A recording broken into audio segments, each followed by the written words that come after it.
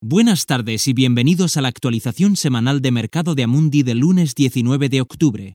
Este podcast está dirigido a inversores profesionales. No es asesoramiento de inversión ni una oferta de compra o venta de valores.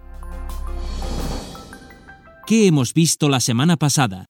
Los mercados financieros parecían estar suspendidos la semana recién terminada. Después de un sprint en los primeros 10 días de octubre, los mercados de acciones parecen haberse detenido ante el preocupante repunte de infecciones por coronavirus, especialmente en Europa, que ha visto un retorno del temido lockdown en inglés o confinamientos. El sentimiento de suspensión transmitido por los mercados también se ha visto afectado por las inminentes elecciones presidenciales en Estados Unidos el 3 de noviembre y el estancamiento en las negociaciones sobre el Brexit entre el Reino Unido y la Unión Europea. Las encuestas electorales actualmente ven al candidato demócrata en clara ventaja, pero el sistema electoral estadounidense para las elecciones presidenciales no es proporcional y, como ya se evidenció en 2016, no necesariamente gana el candidato que tiene más votos.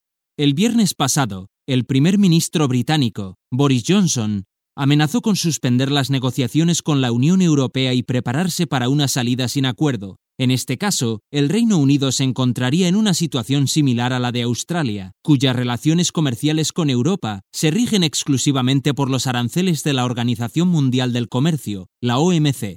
A pesar de las fuertes tensiones, la mayoría de los expertos y observadores políticos se inclinan hacia un acuerdo de última hora, pero el tiempo no se detiene y el 1 de enero de 2021 se acerca rápidamente. En este contexto, el índice S&P 500 de Estados Unidos logró cerrar la semana en territorio ligeramente positivo, al más 0,19%, mientras que el índice Eurostoxx 50 de la zona euro cayó un menos 0,84%, al igual que el índice japonés Nikkei 225, un menos 0,88%. Las bolsas emergentes permanecieron casi sin cambios con el índice MSCI Emerging en más 0,14%. A prestar atención esta semana. En una entrevista con el periódico Le Monde, esta semana, Christine Lagarde, presidenta del BCE, explica que el escenario central prevé una caída del PIB del 8% de media en la eurozona para 2020, incluyendo hipótesis de restricciones parciales y localizadas. También advierte que si la situación se deteriora, se oscurecerán las previsiones que se revisarán en diciembre.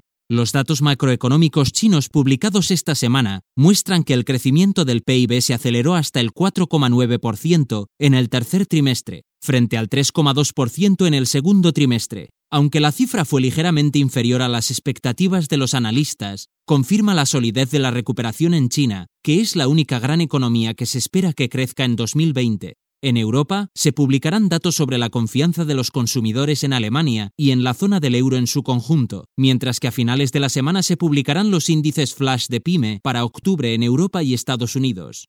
Los mercados estarán ansiosos por escuchar más noticias sobre el estado del desarrollo de las vacunas, después de pronunciamientos optimistas en el fin de semana sobre la disponibilidad a principios de 2021 de dos de los principales asesores científicos de Gran Bretaña.